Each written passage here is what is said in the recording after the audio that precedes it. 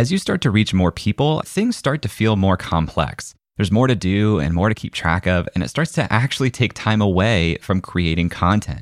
I felt this struggle personally. The more Creator Science grew, the more it felt like I was dropping the ball. So I did something about it. I built a set of rock-solid systems, all in Notion, to support the business as we grew, and it worked like a charm. I've now taken my personal Notion setup and productized it. It's called Creator HQ, and it's the complete operating system that you need for your creator business. I built Creator HQ to be an all-in-one workspace designed to save you more time, create more content, and drive more revenue.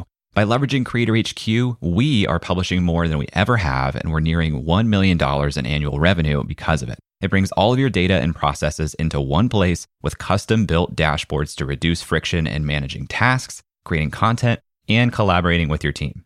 I've seriously spent more than 3 years building this, and now you can have the same systems that I use right out of the box. In the lab, one of our members just posted, I have spent the last few weeks diving into Creator HQ, learning how it works, and making it my own. This is the first time in a while that I've felt this organized and filled with hope that I can find a workflow that will work for me with my whole business. This is gold. I will definitely be giving a testimonial for this badass product. If you're new to Notion, don't worry. I've included a ton of specific tutorials to help you learn how to use Notion generally and Creator HQ specifically. I've never seen another Notion product integrate tutorials like we have here. More than 300 other creators are already using Creator HQ, and I am not exaggerating when I say I would be lost without this system. Creator HQ is what keeps the trains running over here. As a podcast listener, I'm giving you my best price. You can get 10% off using the promo code PODCAST at checkout. Just head to creatorhq.co to watch the video and learn more. That's creatorhq.co and use promo code PODCAST to save 10%. Really, I love telling stories. And I think stories are problem-solving vehicles. Inherent to a story is some kind of tension. It's like the carbon element. And without tension, you don't have a story.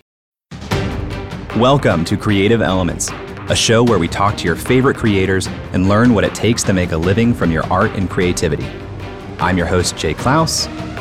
Let's start the show.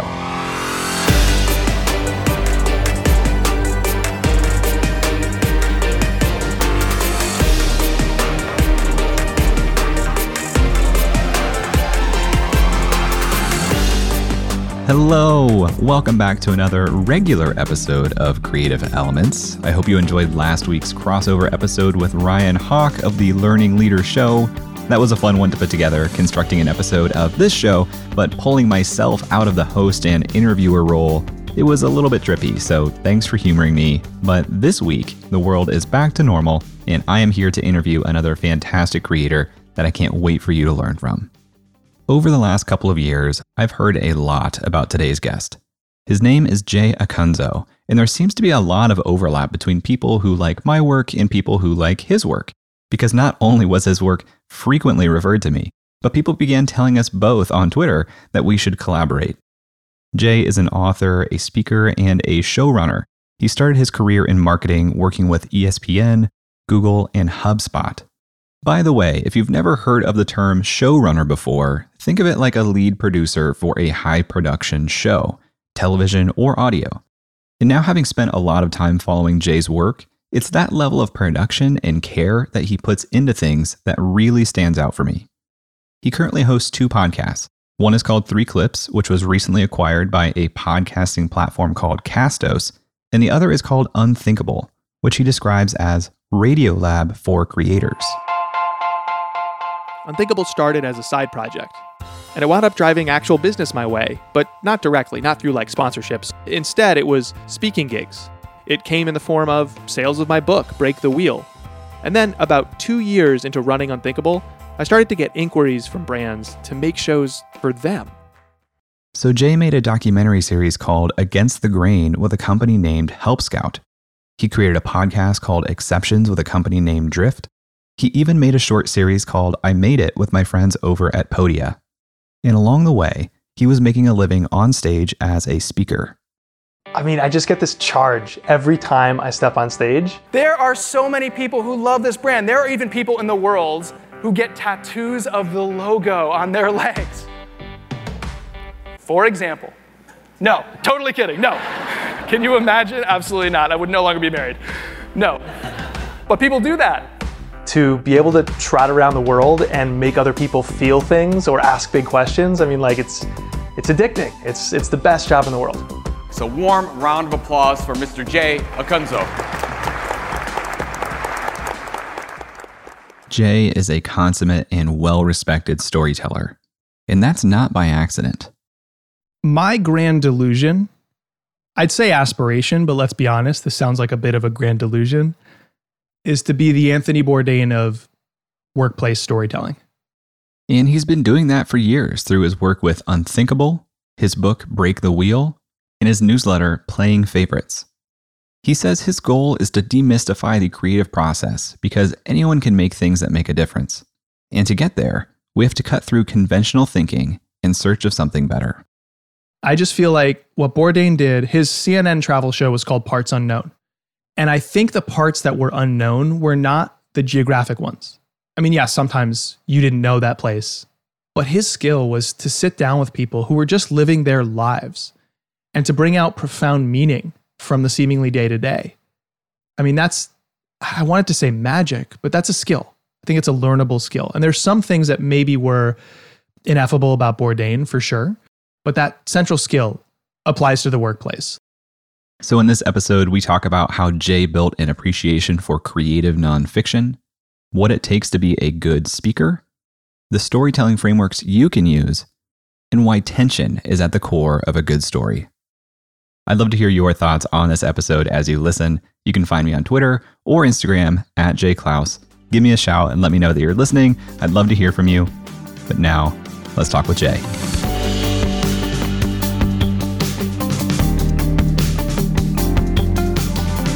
Yeah, I mean, I learned I'd rather make the thing that you're trying to consume than be responsible for the thing interrupting that. I remember to pluck out one specific story, when I was working at Google, I was in ad sales. And I remember somebody sent me a YouTube video that I'd watched like 5 times throughout the day. And I went home to my then 3 roommates, because I was in my early 20s living in Cambridge, Mass. I was overselling it to them, to say the least. I was like, this is the greatest thing you'll ever see. And, it's funny, uplifting, it's well produced. Like, you just got to watch it. And they were like, okay. And then, it was the height of their anticipation. I opened my laptop. I went to the URL, I clicked play on the video, and of course what happens is not the video playing, but an ad, and it was before the skip button. So I felt ridiculous. And then I had this second thought, which was probably only possible for me and maybe 5 other people working at Google at the time to have. The thought was, damn it, Eric, because Eric was my colleague at Google who had sold this advertiser on the idea of doing YouTube pre-roll ads. So I was like, damn it, Eric. And then one of the worst feelings I've ever felt in my career, right on the heels of that, was this like knot in my gut because I had the same job at Google that Eric had, which means that someone somewhere had a worse moment in their life, however short, because of the work I did. And given the fact that it's Google and YouTube, that scale meant it wasn't one person. It was thousands, if not hundreds of thousands, if not millions of people. My success was predicated on the fact that I would introduce millions of moments of frustrating experiences into people's lives. And that is not why I got into the workplace. That is not what I exist to do. You mentioned ESPN. I wanted to be a sports journalist. I wanted to write columns and feature pieces and tell stories about, I often joke these like saccharine stories about like an athlete's hero's journey. I wanted to do that stuff. I love that stuff. And I didn't find a foothold in that industry. It was 2008. The economy was in the tank, and ESPN told me they had a job lined up for me full time after an internship. And I was in their PR and comms department, and the economy prevented me from getting that job, and my ego took a big blow. But I got very lucky with that job at Google. Or so I thought. I hated it. I hated doing these things that basically interrupted the experiences that people actually wanted. And so I quit Google. I got into content marketing and content creation and never really looked back. Wow. Kicking this off with a strong story, which I love. Going back to this little nugget you dropped about sports journalism and your interest in being a sports journalist. I had a similar interest in college, and that came from a love of sports, not a love of storytelling. When did you start to appreciate storytelling as an art form? I came up a Bill Simmons fan, like millions of other people, who felt like I saw myself in part, at least the tone of voice that I appreciated from him as a writer, and others like him, like the early version of his columns were a little bro-y for my taste, but I saw the fact that he was able to just be himself, be a fan, and still tell stories and appreciate things and write from an emotional perspective instead of this like old school journalistic approach, which said that you had to be a vessel, you had to remove yourself. It was about collecting facts and distributing those facts. And don't get me wrong, a profound service to the world that we need more of, but just not what I wanted to do as a writer. I loved creative nonfiction in school, for example, where it wasn't just the gathering of facts and reporting of those facts. It was inserting your own subjective points of view and belief, right down to the ability to just describe how something made you feel in the moment. You know, there's a cliche in sports writing where you open a feature piece on an athlete by kind of like describing something seemingly mundane about their work or their day as the strong open. Like he Jay opened Klaus, his locker. Right. Jay Klaus sat down on the bench. It was the same bench he'd sat on for 16 straight years. Right. And so like it's a mundane thing. And then you amplify it with a little bit of an open loop because you're like 16 years. What's the deal with this bench? Right. So that's kind of like a little cliche in sports journalism. But I fell for all that stuff early on. And I really wanted to pursue that kind of writing. And so, you know, I think the reason, if I had to summarize it, is sports provided this nice microcosm of the human experience with a nice, neat set of rules and characters and storylines. So it was like a snow globe I could hold up and turn over and find interesting stories. And so when I was a student, for example, I started writing a sports blog called allstarblog.com. Still waiting for the big money offer for that URL. Wow. Still own it. Still live, gathering digital dust, but I started to write that kind of stuff. I started to try and mimic my heroes. And what I found, Jay, was like, I think I have these two talents, which is a flair for the dramatic, which helps in storytelling, and a love of the dramatic, like those saccharine stories.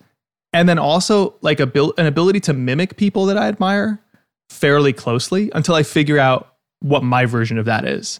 And that couldn't have happened if I didn't A, fall in love with this more colloquial style of sports journalism, and then B, start tinkering on the side, like using these digital tools that were emerging, like Blogger at the time, to just make stuff and just put in the reps. I am so jealous that you had a creative nonfiction class in school, because it strikes me that literally all I do right now is creative nonfiction. And that's like a beautiful title of it. And that's a beautiful way of thinking about it. And in large part due to your work, I'm thinking more and more about storytelling. And so seeing this and appreciating it is different than explicitly understanding and deconstructing it. So like if you came up a Bill Simmons fan, at what point did you realize that, oh, his style of journalism is different and I can do storytelling while being nonfiction? When did you actually appreciate that structure? I would imagine, I mean, it's hard to say exactly, but if I had to try and put my finger on it, I would imagine it was probably when I started to write columns in the student paper as a student and as a college student, and had people say nice things about it. I think we undervalue qualitative feedback, especially in our age of like analyzing and measuring everything through technology. Some of the best signal, especially early, but I think always, is qualitative, is a small number of people reacting in big ways. So, you know, I have this hypothesis, and maybe this is a book someday, that a lot of the creative people we admire had people early in their lives tell them like, hey, you're kind of good at that. You should do more. And then you go, oh, and then you do more. And then people say, oh, you're still good at it. And you do more. And so the body of work you're able to build before there's any stakes besides playing, there's any stakes professionally, it actually does add up to a more successful creative career. And maybe that's actually the thing. Maybe you become an illustrator because people said you were good at drawing, or maybe it's a tangential thing. Like you used to play a lot of music because people said you were good at music. And there's something about that craft that now translates into your professional life as a journalist, right? So that's more tangential. But I do think it's very simple. Like we always look for something sneaky. I think it was just getting addicted to the process of creating because it made me feel, and the feeling I knew it would instill in others, and getting that small signal that, yes, like confirmed, people did feel that way too. I love that. And I totally agree with it. In the infancy of this show, which I think the show is still in its infancy, the most powerful feedback I get is qualitative, and people saying, this is my favorite show. Unbelievable piece of feedback that keeps me going day after day. And I feel like you're right. That's probably the precursor to seeing quantitative feedback, because for 10,000 people to love something, you probably have to have 10 people love something, or it's not going to get there. I want to zoom in a little bit more on storytelling. You mentioned you have this flair for the dramatic. How does that play into storytelling? And if it makes sense to introduce this now, I also want to explore what makes a good story. Sure. I mentioned Google. Then I went to a small startup and I ran their content marketing team, which was me. And then I hired a small team of writers and designers to produce content that educated people on how to do good marketing. And I worked for a couple marketing tech companies, publishing content to teach marketers how to be good marketers. And then, for the last few years, I've been out on my own creating shows primarily about the workplace, about creativity in the workplace, about business as a force for good, podcasts and documentary. And I'm in love with narrative and docu-style and storytelling. I do love interviews. I hope I'm a decent one, a decent interviewer, but really I love telling stories. And I think stories are problem-solving vehicles. Inherent to a story is some kind of tension. It's like the carbon element. And without tension, you don't have a story. You just described a bunch of stuff. It's like a statement of fact. And so you can really boil down a story to its like most foundational, basic, simplest formula. I call it the one simple story, which is status quo, tension, resolution. And the thing that gets me is in the corporate world, a lot of people say what they do is storytelling, but they create case studies or they create slogans or they just dole out statements of fact. But we've been learning storytelling since we were children. Like in the US, the itsy bitsy spider. Okay, how simple is this? The itsy bitsy spider went up the water spout. That's not a story. That's a description. That is kind of like how people in the corporate world that I was surrounded by for many years think of themselves as storytellers. The itsy bitsy spider went up the water spout. It's not a story until down comes the rain and washed the spider out. Now there's some tension. Now there's an open loop that you want closure. Like we're hardwired to want that resolution to the story. Now that you've introduced that tension, those questions on your mind. And you can apply this in the center of that story, which is a nice arc to it. It doesn't fall flat, it arcs up. Or you can open with tension. You can open with a question. The itsy bitsy spider went up the water spout, down came the rain and washed the spider out. What happens next? Well, the sun comes out and the spider done did that thing. You know what I mean? Like that's now a story. And we've known this since we were children. And for some reason we get into the professional world, maybe because it's uncomfortable, maybe because we're scared of asking a guest to wade into that water if we're an interviewer, maybe because you work for a corporation and you're not sure that that level of emotion is warranted there. But stories need tension. They need a sense of drama. You have to open questions in people's minds before you can then resolve them, before you can show them a better way, before you can inspire change or action or all these things we want, especially in the workplace where we're, trying to build our businesses and leave our legacies. So for me, the more of a nose you can have to root out what is broken, what is wrong, what's underexplored, what change is needed here, that's all the raw material. That's the carbon element, so to speak, of storytelling. Because again, without carbon, you don't have life. And so without tension, you don't have story. After a quick break, Jay and I dive deep into storytelling frameworks and how to tell a good story. Right after this. If you know me, you know how much I believe in memberships. My membership is the core of my business, and earning an income directly from your audience is one of the most sustainable ways for you to become a professional creator too. So I want to tell you about today's sponsor, Uscreen. Uscreen is a beautiful all-in-one platform that helps content creators earn a living from their videos by unlocking predictable, recurring revenue. You can host private live streams for your members, build an on-demand catalog of premium content, and Uscreen gives you a community hub to interact with your members too.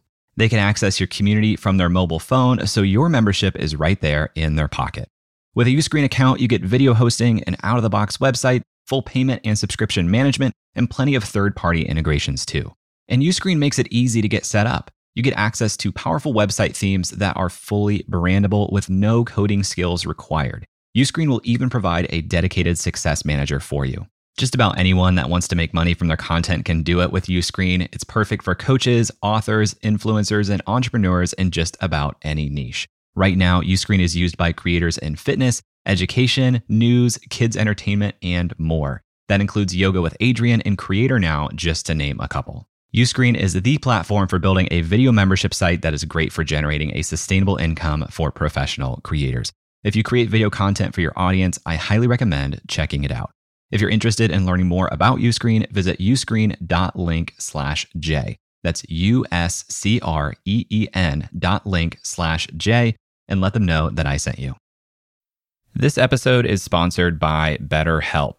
Last year, my wife and I started talking about her joining the business full time. This is a huge decision, not just for the business, but for our marriage. My wife, being the very smart and thoughtful woman that she is, suggested that we proactively sign up for therapy as a couple to help us communicate better before we started working together. It really helped us have better language to describe how we're feeling and listen to one another, which generally lowers the intensity of any conversation. Now, I had never been in therapy before, but here's something that I didn't expect.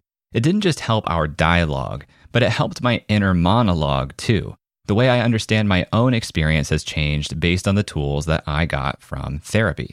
If you're thinking about starting therapy, give BetterHelp a try. It's entirely online, so it's convenient, it fits your schedule, and you can be in the comfort of your own home. Just fill out a short questionnaire and you'll get matched with a licensed therapist. They even make it easy to switch therapists if it doesn't feel like a fit. Get it off your chest with BetterHelp. Visit betterhelp.com/creator today to get 10% off your first month. That's BetterHelp, HELP.com/creator. Hey, welcome back to my conversation with Jay Acunzo. Before the break, Jay was just talking about the role of tension in storytelling. And I wanted to open up that door a little bit further because he's using that word specifically instead of the more common words like problem or conflict. So I asked him to go deeper in explaining how he thinks about the role of tension in storytelling. There's like 3 phases, I think, of a storyteller's career. So first is you don't use any tension. And, in the marketing world, you write a lot of how-to blog posts and tips and tricks and lists and things that you and I are very familiar with being content entrepreneurs in the digital age. And then you start to realize, I can use some tension. And so you insert a central question or you kind of like agitate the frustration people feel before then solving it. And it could be the same exact article. Rather than say, everybody knows that a better podcast open, Jay, you have strong opens to your episodes. Everyone knows a better open to your podcast episodes means more people will likely listen and finish the episode. Here are 6 tips for better opens.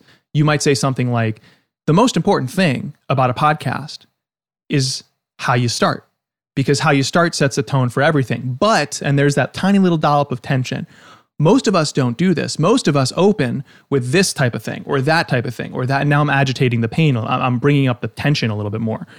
And so what can we do to open stronger? There's more tension. There's a question. Well, today we're going to explore 6 things, right? So that's a very simple tweak where it's a little bit more story style. It's not a narrative that you're creating. And that's the difference, right? I think a lot of times a narrative does have some kind of conflict or problem. But the way you communicate in little bits can just have more tension, which makes it inherently more gripping because people are wired to want closure. And the central technique to all this is called an open loop. So an open loop can be grand, like who will sit on the throne at the end of Game of Thrones, or it could be very, very tiny, which is just me inserting a pause when I speak, or saying, yeah, I think you might be onto something, Jay, but have you considered this other thing? Right? So that's like probably the tiniest form of an open loop. And so just the way we present information, the way we communicate can grip people, can bring out the emotions, and can help people decide, oh yeah, I'm going to continue on this journey with this communicator and the storyteller because I can't wait to see what happens next. Okay, I want to take this opportunity to show a little bit of Jay's storytelling handiwork in action. He was just talking about strong openings. So I pulled about 60 seconds of his 3-minute opening of a recent episode of Unthinkable. The episode is called Creative Reps, and Jay starts by sharing a few quotes from famous writers and creators about their creative process. I'm going to let him pick it up from here, but I want you to listen for the open loops. Few things ever feel simple. It feels like a lot to reach the heights of those creators we admire who sit there saying, it's actually really simple to make things that matter. I used to think, that's because these people have some kind of special gift, but then you do this work for a little while and you realize, right, the muse isn't real. Creativity is practice. It's a craft. Those amazing creative people that we admire are the byproducts of their countless reps. And somewhere along the way, as they put in those reps, they realized that the most important thing to focus on are those simple things that add up. And maybe you and I can take that same approach, each of us in our own work, and apply it not to the distant project or career we hope to build, but to the very next rep. So I'd ask you, in creative work, what's a rep? It's messy, it's complex, or is it keep it going. It's Unthinkable, stories of creative people who break from convention to make what matters most. I'm Jay Acunzo. The two open loops here that stuck out to me were when he mentioned that these creators weren't born with something special and that the muse isn't real. You immediately think, well, where does it come from then? And he closes that loop quickly, saying that creativity is a practice. But the major open loop here is the question right before the theme music when he says, what's a rep? This is the central question he wants to explore in this episode, which you can tell by the title itself, Creative Reps. And he used the intro of the episode to lay out the reason why he wants to explore it. Okay, before we go back to the interview, we have to spend some time talking about one of the most common storytelling frameworks you'll ever hear about, called the hero's journey. The hero's journey was made popular by a writer named Joseph Campbell, and if you look hard enough, you can see it at the heart of most popular stories. There are 3 acts in the hero's journey, each with 5 to 6 stages for a total of 17 steps. I really recommend digging into this when you have some time, but for the purposes of this episode, I'll try to hit the highlights. The 3 acts are departure, initiation, and return. In the departure, the hero begins in a familiar situation and receives some sort of information that calls for them to head off into an unfamiliar situation. It's Frodo leaving the Shire to destroy the ring. It's Simba leaving Pride Rock. At first, the hero refuses to act, but receives some sort of help from a guide, Gandalf in Lord of the Rings. The guide helps the hero take his first steps into the unknown, where the second act, initiation, begins. In initiation, the hero faces a lot of different challenges. They earn items and knowledge that help them with completing their quest. Through the initiation, the character gains a deeper understanding of themselves or the world, and it prepares them for the final challenge, also called the ultimate boon. The ultimate boon is the goal of the journey itself. It's Frodo destroying the ring, or Simba coming back to fight Scar. And once that is achieved, we reach Act 3, the return. Once the goal has been attained, the hero returns to their ordinary world where they can reintegrate and benefit society as a whole, even becoming the guide for someone else. With this in mind, I asked Jay about his favorite storytelling frameworks.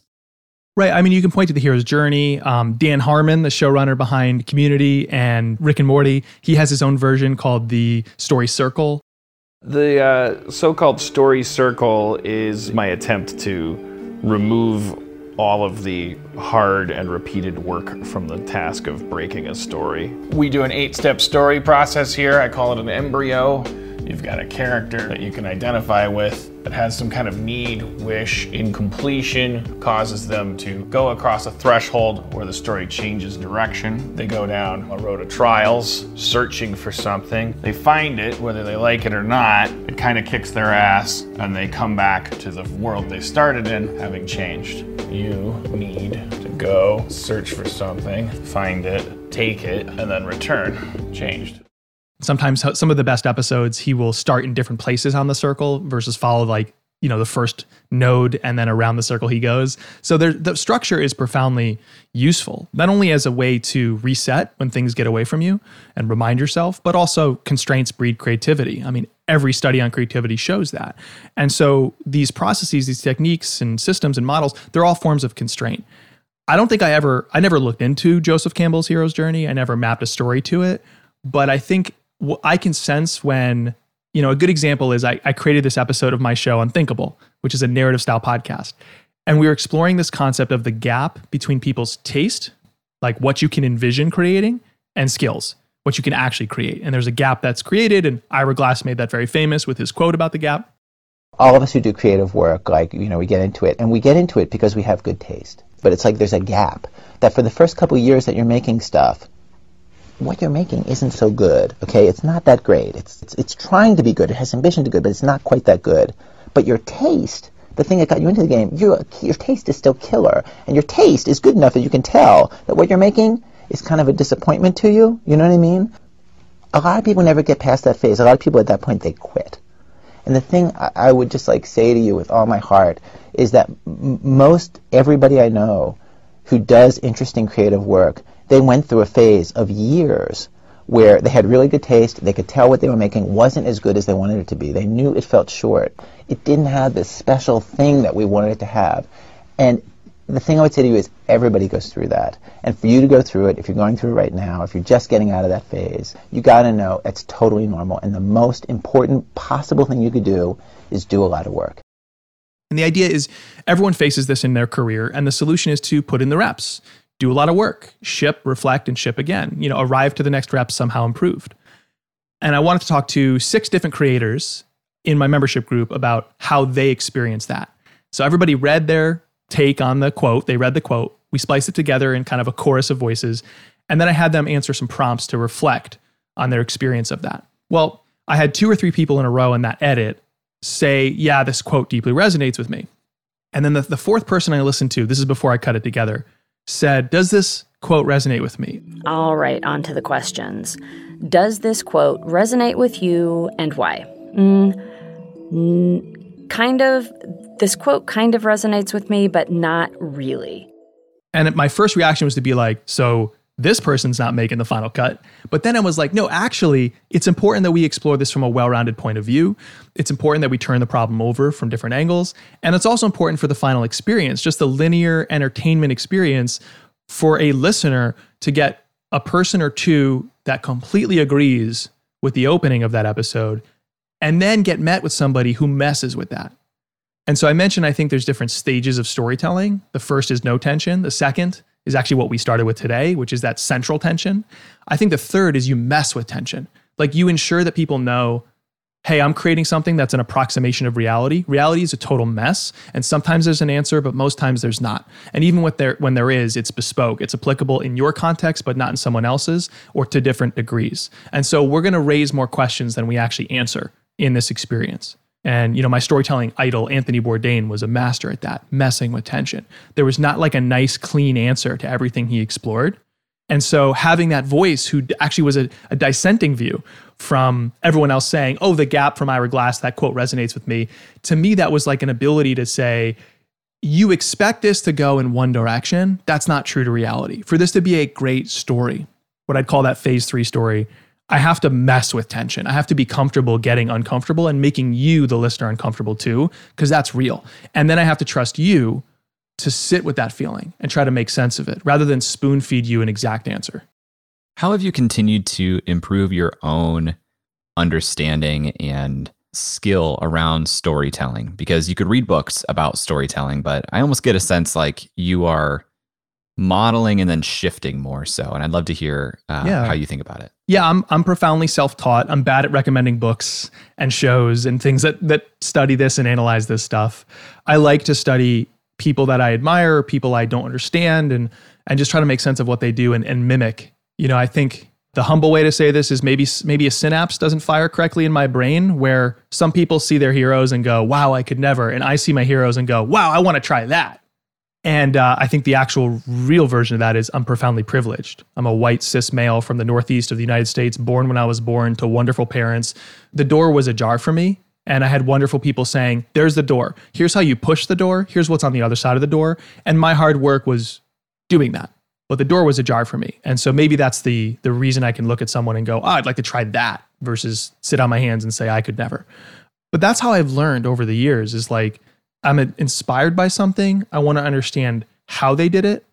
And then like, is there a structure to it? Is there something underlying it? And then go try it. And that's evolved over the years to be a little more conscious. Like I mentioned Bourdain. When I first started Unthinkable, it was a show for the creative side of marketing. And then I talked to my listeners and a lot of people were in marketing, but a lot weren't. There was something else tying them together. And it was this like journey element to understand creativity in the workplace and answer big questions and tell stories about that stuff. There was some tying thread throughout it all. So I need to find like a better structure than resembling a lot of marketing shows. So I sat with a notebook and tried to extract what Bourdain did underneath his episodes. And if he ever saw that, he'd probably say, this is not what we do at all. But I could at least approximate, here's this one episode, here's the structure. I'm going to try using that and mold it with who I am. You know what I mean? And it'll be such a false sense of precision by doing that it'll inevitably be more me than him, but it'll give me some guardrails. And so I did that for a while. I call that an extraction. having no idea if anyone else out there does this stuff. I gave it a name so I could teach it, and that was useful. So that's kind of how I learn. It's like, study the people I like, try to understand, is there a process underneath what they do, steal it, borrow it, reshape it, and then eventually leave it behind or break it as I find the next wave of the things I'm creating. I love that. And I'm starting to see that as a little bit of a pattern for a lot of the creators that I look up to, as they follow a similar trend where it's not reading explicit instructional material on how to do this. They're just looking at their own heroes and modeling after it. And I think it opens up a new, more profound sense of enjoyment for the types of things that you enjoy. Like right now, Mallory and I are watching The OC, which I am not afraid to admit. And having dabbled in one documentary project over the last few years, it just changes the way that I watch television and movies. And it's so funny. I think it probably drives her nuts. I'll like pause the screen and be like, did you see that? Why did they do that? Why did they have that person go through the door at that moment? That had to have been a conscious choice, but why? What did that add? You're bringing up something that I struggle with all the time. I do the same thing with like documentaries, or if we're listening to a podcast in the car, I bring up those like production considerations or curiosities to my wife, and she's the same thing. She's like, just watch it. And I remember a mentor of mine, his name is Andrew Davis. He's a wonderful writer and speaker and storyteller, and worked for Jim Henson's company and CBS. He knows story, he knows production, and he said he cannot watch TV anymore, especially nonfiction, without analyzing it, and it destroys his ability to experience it. And I actually heard that from ESPN writer Buster Olney when I interned there. He's a wonderful baseball writer and one of my heroes. And I remember asking him, I was doing this series when I was in ESPN PR to promote the personalities through press releases and stories about the talent. And I got to interview Buster Olney. It's like, oh my God, this is amazing. Humble guy, amazing human, gave me recommendations for books to read about baseball for my thesis at the time in college, which was about the use of baseball in American literature. Awesome human. Exactly like his public persona, which I was encouraged by. They say don't meet your heroes, but if your hero is Buster Olney, you should meet Buster Olney. And I remember asking him as part of the piece I was writing about him, he grew up in Vermont. I think he was actually a Yankees fan. And I asked him, like, how does your job change your perspective on this? And he goes, I'm not a fan of a team anymore. I'm a fan of the sport. So it's really hard for me to get like super geek level excited or put an individual up on a pedestal, with a few rare exceptions, because I'm a fan of their craft.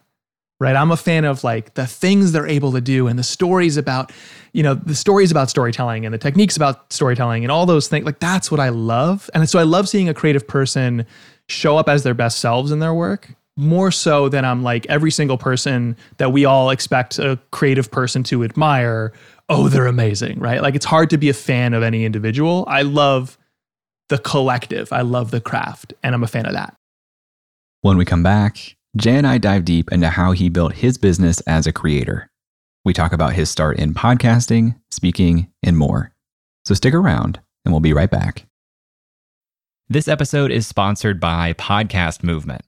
For the past decade, Podcast Movement has organized the world's largest gathering of podcasters, featuring thousands of attendees, hundreds of breakout sessions, panels, and workshops, plus the largest trade show in podcasting.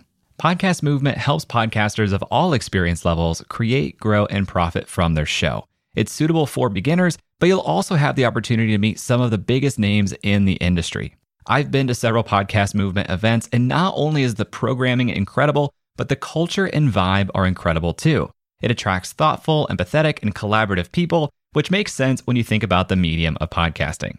Podcast Movement hosts 2 events per year. The first just wrapped up, but their flagship conference is happening August 19th through the 22nd in Washington, D.C. Attendees have the freedom to choose their own adventure across several different stages throughout the 4-day event, not to mention dozens of amazing networking events, parties, and the expo hall floor. Tracks include podcast creation, video and live streaming, industry professional, plus several stages of curated programming from some of the top companies in podcasting. It's truly a unique event, and if you are a podcaster, I cannot recommend it enough. Right now, tickets are available at super duper early bird pricing. And as a Creator Science listener, you can save $50 on top of that by visiting podcastmovement.com/science. That's podcastmovement.com/science. Hey, welcome back. Jay began his business Unthinkable Media in 2015. With a background working at companies like Google, HubSpot, and even venture capital, Jay had a lot of opportunity in the corporate world. So I asked him what convinced him to venture into the unknown and pursue life as a creator. In 2014 or 15, I had a friend who worked for a nonprofit and in Boston, and their job was to connect the nonprofit world with the tech sector and, have knowledge, tools, and advisors flow from the for-profit world to the nonprofit world. So they connected tech and nonprofits in Boston. And he sat down with me. We were talking about their content marketing, content strategy, and he was asking for my opinion. And I said, you should host a podcast. And he goes, oh, that's interesting. I'd never considered doing that. And I was like, yeah, and I should host it. And he goes, oh, have you ever hosted a podcast before? And I was like, here's the thing. No. But I was like super excited to try and been looking for an excuse to it. Again, the synapse not firing in my brain, being like, I like Radiolab. Let me try that as an individual, forgetting that Radiolab has a whole team, like not a rational thought. And so I tried, I tried a narrative style show, did 3 episodes, learned a lot. Looking back on it, I sound profoundly bored. I hadn't found my voice on the microphone. In the moment I thought I sounded professional, and then playing it back, nope. But I tried 3 different episodes. And then my friend left the nonprofit and they shuttered the show. But by then I had enough momentum and I had a taste. And so I pitched my bosses to do a show for their firm. I'd worked for a VC firm at the time. And that show kind of unleashed me creatively because they said, yeah, and it's all you. It's, you do it, go. And so I built this podcast called Traction, which is creative and clever stories of how startups start. From Next Few Ventures, I'm Jay Acunzo, and you're listening to our brand new podcast, Traction. Or at least you would be if we'd actually launched yet. So congrats, you're clearly someone who gets their hands on the earliest versions of things. And actually, we wouldn't expect anything else from anyone listening to this show. That's because Traction is going to be about the creative and unusual things that entrepreneurs do to scrap their way towards initial traction in an important area of their business. We've all heard that as a startup, you have to do things that don't scale. Well, what are those things? This podcast will explore those stories by talking to founders, executives, investors, and journalists, all of whom did something clever, scrappy, atypical, or downright brilliant to get started doing pretty much anything. And we got a ton of press, and it wasn't based on our reach. We had very few episodes. I think like episode 13, I remember, Fortune magazine wrote about us, and they ranked us among all these competitors with like hundreds of episodes.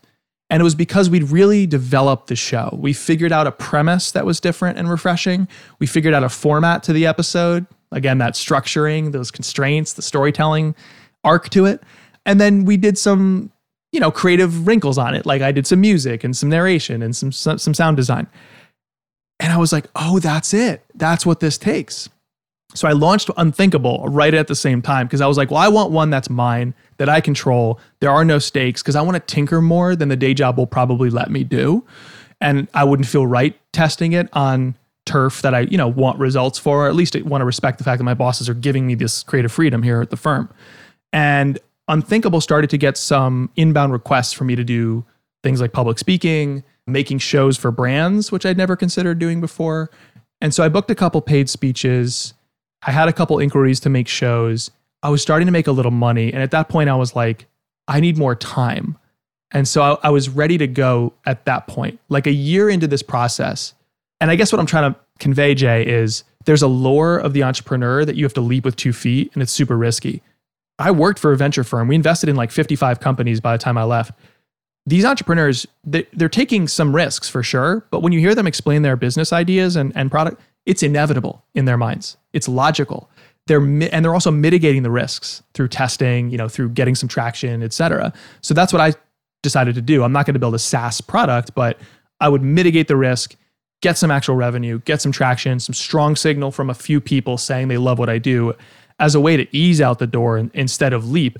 And ever since then, I've been teaching and or making shows for brands, authors, et cetera, and my own as well. And Unthinkable, I think, kind of carries the whole body of work. It's like the biggest flag that I planted. Well, hold on. Let me go back a step where you said you're doing Unthinkable and you're starting to get requests for public speaking and hosting shows.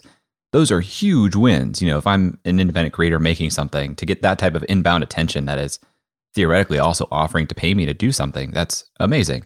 Yeah. What really led to those opportunities? Was the show growing a lot? Did you start to build relationships from guests on the show? How did that happen? Sure. I mean, everything's connected to everything, right? So to actually explain it, I have to take you back all the way to the beginning, but there's all these dots I might put down that are a little bit more vividly colored in on the map. Like one such dot was, for 2.5 years, I built a community group in Boston called Boston Content. And it was like, I found myself in this role called content marketing, had never heard of it before, found myself doing something that resembled journalism and editorial work, but was given a different name. So I built, with a woman named Aristia Rosenberg, this meetup group. And it started as drinks. And then we had meetups that looked a little bit more like events. And then we had actual events and then a website, and kind of grew and grew. And, that led to some free speaking gigs. And so as people saw me more and I collected the community more and provided a platform to that community, it was kind of like, it showed me the power of raising your hand and being like, something's broken and I don't have the answers, but let's go figure it out together. Like there's a jungle in front of us. I'm going to hack away at that jungle. I have a machete, but I want you to have one too. Like come hack away with me. And if you tell me we should go right, let's listen to that. There's a lot of people who have public personas that they're doling out answers. It's like, I have an answer. Here it is. So now I'm smart. Take me seriously. And I had way more questions. And that's just how I approach all my work today. So the community group led to some free speaking engagements and a little bit of a bigger network outside of, the tech sector, which in and of itself, being in VC, you have a bit of a public platform. And so I parlayed that into just public teaching for free. I guess what I'm trying to say is I was a participant before I had anything to promote. All of a sudden people started asking me for stuff. And I was like, oh, how can I get proactive about this instead of reactive? Right around the time that I started Unthinkable, a friend of mine was starting an agency to help manage public speakers. And I was like, he's like, I need a guinea pig. And very similar to the nonprofit friend of mine with the podcast, I was like, I'm over here. I can do it. Yeah, why not? And so he kind of showed me the ropes. This is Andrew Davis. He showed me the ropes of public speaking. So now you parlay this mess together, Jay. Try to give you a clean answer. You have a community group that I built where I'm just trying to help other people and also grow myself. You have a side project show that was drafting off the back of like this day job show, but was more ambitious and messier and more experimental. And then you have a friend of mine who had a need and I was willing to help him with that need. And I guess like taken together, that led to like the first person saying, we'd like to pay you a small fee to come and speak because we've seen you do some other stuff like that. That led to a CEO of a tech company coming on Unthinkable, having a good experience, liking the final edit, seeing what I could offer, me proving it, and them saying, could you make a show for us? Like it's all kind of very messy and hard to explain in pithy fashion. I don't know if like one sign can be put over the top of this, which is side projects or help others first, but maybe there's some themes in there like that. Yeah, I think it's a little bit of both, right? I've seen that recipe play out in different ways. Like the obvious giving first and building relationships, that's going to serve you somewhere, somehow down the road, no matter what. But I think it is that magic combination moment of, okay, I'm going to hang out my shingle and make my own thing, because then the people who had this goodwill for you, who wanted to support you, have something to tie that to and say, oh, maybe Jay's available to take on a new creative project because he's doing things on his own now. I think there is something to that. As you progressed as a speaker, I would love to hear more about that experience, because a lot of people see speakers and they think, I might be able to do that, but it seems profoundly harder than I think we realize from the seats. So talk to me about what makes a good talk or a good speaker. Yeah, I think the way you approach your work really matters. This affects speaking, I think, most potently, and keynotes too. Now, breakout is kind of a solution-led talk. You're up against lots of others at an event, and someone is self-selecting that, yes, I'd like to hear Jay talk about podcasting, because I am already thinking about a podcast. But a keynote is for the whole event. A keynote is something where you have to deliver something that has high impact, helps you think and execute better, but is not listing out steps to take, because it's a problem-led speech instead. Right? I'm trying to help you. We all agree we have this problem, right? Right. Great. We're all in the room together. All right. Well, let's go on this little journey together to see this work differently. So it's not a how-to speech, it's a how-to-think speech. But you can also frame your work as how to think work. And the same person I've mentioned before, Andrew Davis, showed me the power of that, where instead of trying to be an expert, be an investigator. Ask questions that, in Drew's words, Google can't answer. And then you go on a journey and invite others with you to try and figure that out. So with Unthinkable, for example, the first question was, why is there so much commodity content out there? We don't aspire to be average, but we're shipping a lot of average stuff. What's the culprit? Oh, best practices seem to actually be the culprit. That's like 25 episodes into the show, we realize that.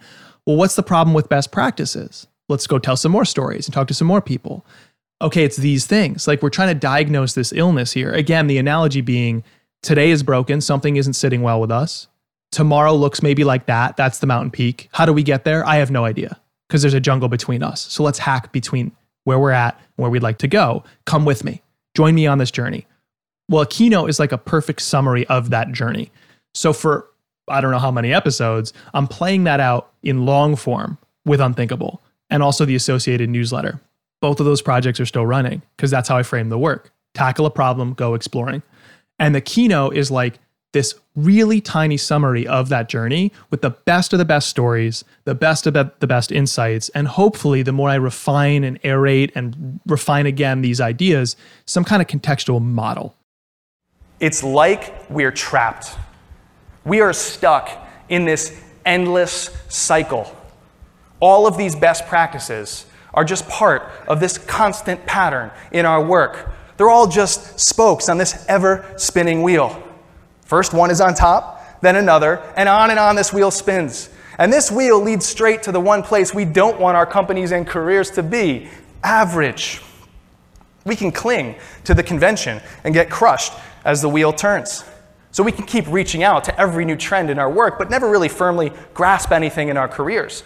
But if we let go, that wheel can spin into total chaos. Are we doomed to this endless cycle? I say no. I say we need to break this wheel and think for ourselves. Like, if you're trying to execute on this, here's how to think about it. You know, the famous one, Simon Sinek's Golden Circles. That's a contextual model. These 6 questions you can ask in succession to do X, Y, or Z. That's a contextual model. So that's what you're doing. You're asking questions, investigating, telling stories, and then you're getting up on a stage and you're trying to package this like pretty long form journey into something that's really potent. It's like, you know, I'm Italian, so it comes back to food with me. It's like when you cook a sauce. You're distilling it down, you're letting it cook for hours on end, and then you're giving them the best version of that sauce. But the whole while, it was a lot of trial and error. It was a lot of like, let me toss this in and taste it. Let me let this cook for a little while. Like, I don't know, let's try that for once. So framing your work as an investigator instead of an expert is not only a great way to lead, but it's a great way to inform this like prolific body of work, from a keynote speech to a show to a newsletter, anything that is like enrollment or subscription based and is meant to really profoundly change people. I'm in. I'm on board for all of this. I'm in for this line of thinking. I immediately go to, but what about my own capacity? There's like, a tension right there. I'm well in, done. exactly. In awe of how prolific you are in creating these very story-rich, production-rich shows, creating these keynote speeches. But it seems like you could explore endlessly and not actually create anything. So how do you toe that line? For me, it all comes back to writing my newsletter. And I'll break that up into, it comes back to writing, space, my newsletter. So writing is the engine. Writing to me is not an act of sharing what I understand. It's the act of me trying to understand. And so every Friday, I'm like, you know, I know what we're exploring. Right now, we're exploring this idea of the next rep. We all want big, thriving bodies of work and smash hit projects and all this stuff. We want to close that gap from Ira Glass between what we imagine creating and what we can actually create. Well, how do we do that? Well, according to that quote, and I agree, we have to put out a lot of work. It's practice, it's reps, repetition, plus reinvention over time. Do a thing, do it better, keep going. All right, well, if you really distill it down to its atomic unit, all this stuff is just the summary of lots of little reps. Great, so what do amazing creators do to get to the next rep somehow improved? Is there a process? Is it way too bespoke to even try to put a formula or technique to it? I don't know.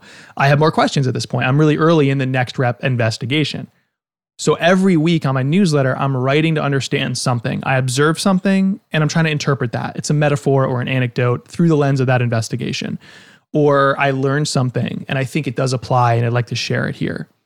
The newsletter is my perspective. Then the podcast is others' perspectives. It's taking themes that sometimes are from the newsletter because I got replies as signal, oh, I should expand this to a whole episode. But sometimes it's just me using my taste to say, I think this is worth exploring perhaps, or it's a big burning question.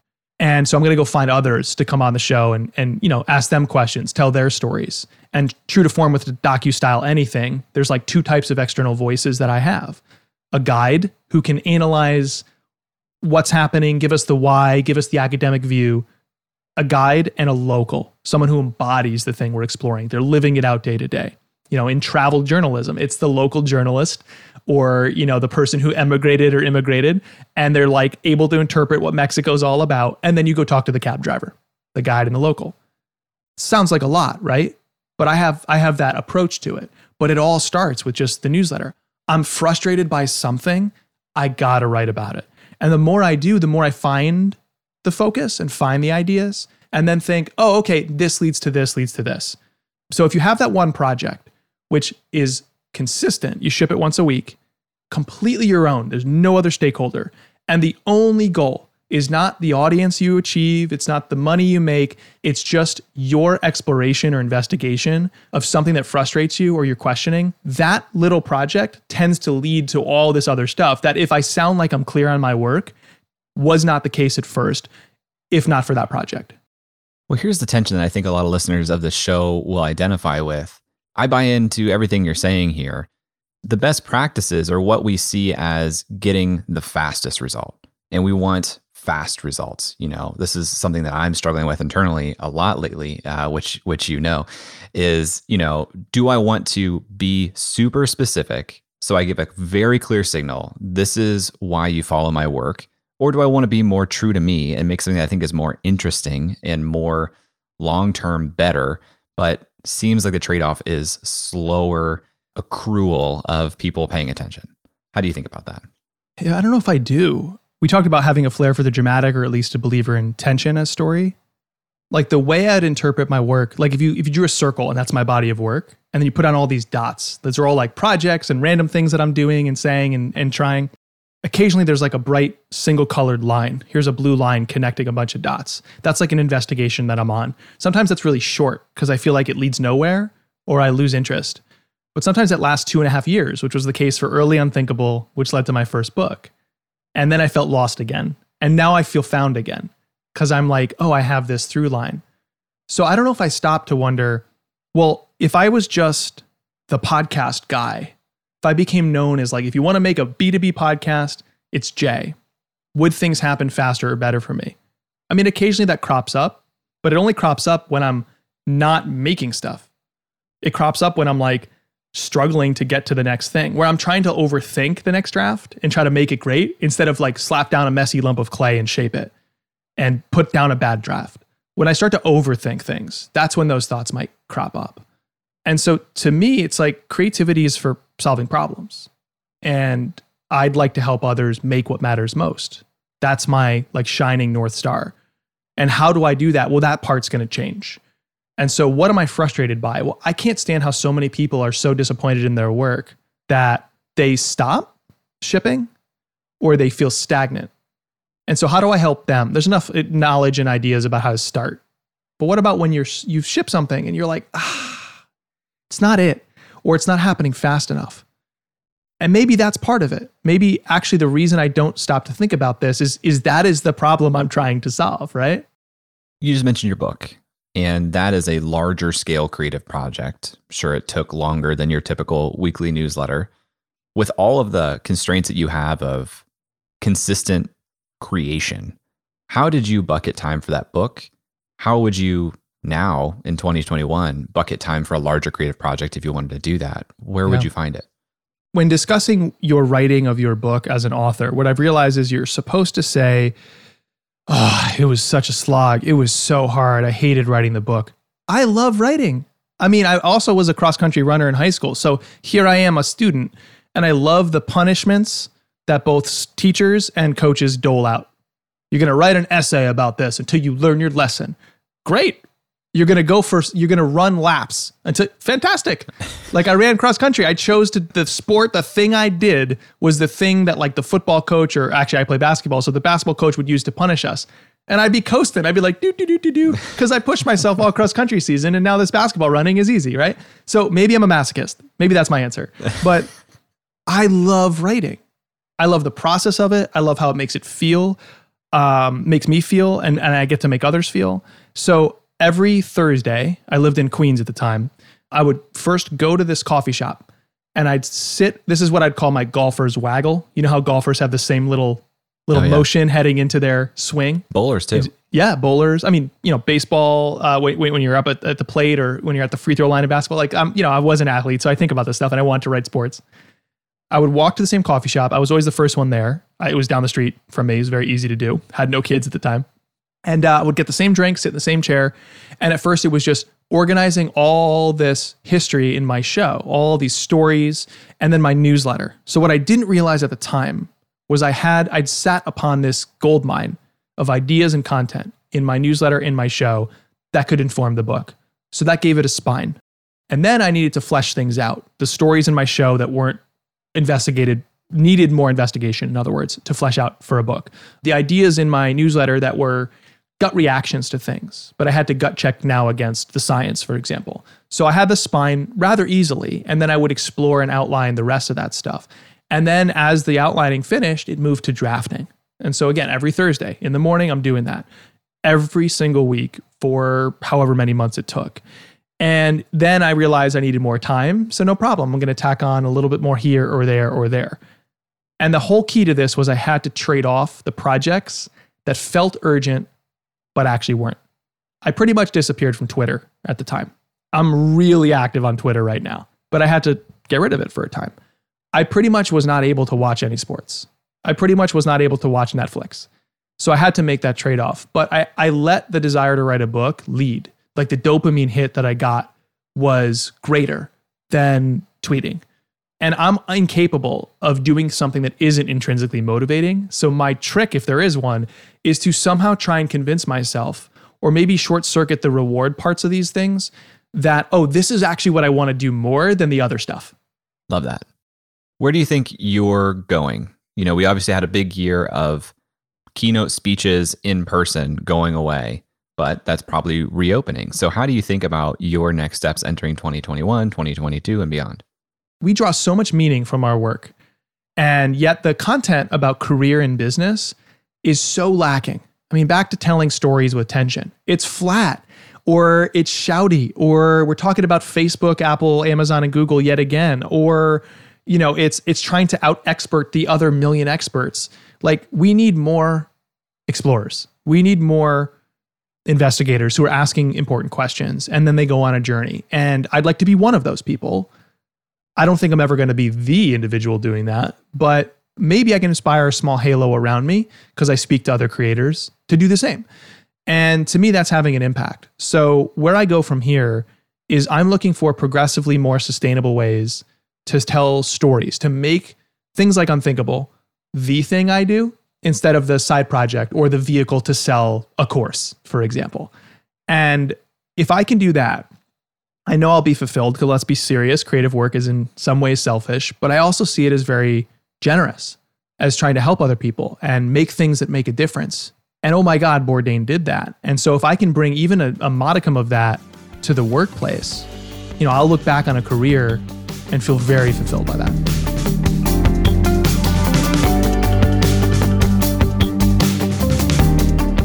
I don't know about you, but I aspire to be as thoughtful, clear, and articulate as Jay Acunzo. Our time together here really flew by because it was just so easy to lean in and listen to what Jay was sharing.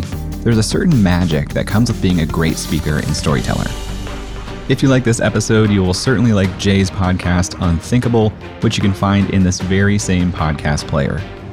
You can also follow Jay's creative exploration of the next rep by subscribing to his newsletter, Playing Favorites. Links to both are in the show notes. Thanks to Jay for being on the show. Thank you to Emily Klaus for making the artwork for this episode. Thanks to Nathan Toddhunter for mixing the show, and Brian Skeel for creating our music. If you like this episode, you can tweet at me at jklaus and let me know. And if you really want to say thank you, please leave a review on Apple Podcasts. Thanks for listening, and I'll talk to you next week.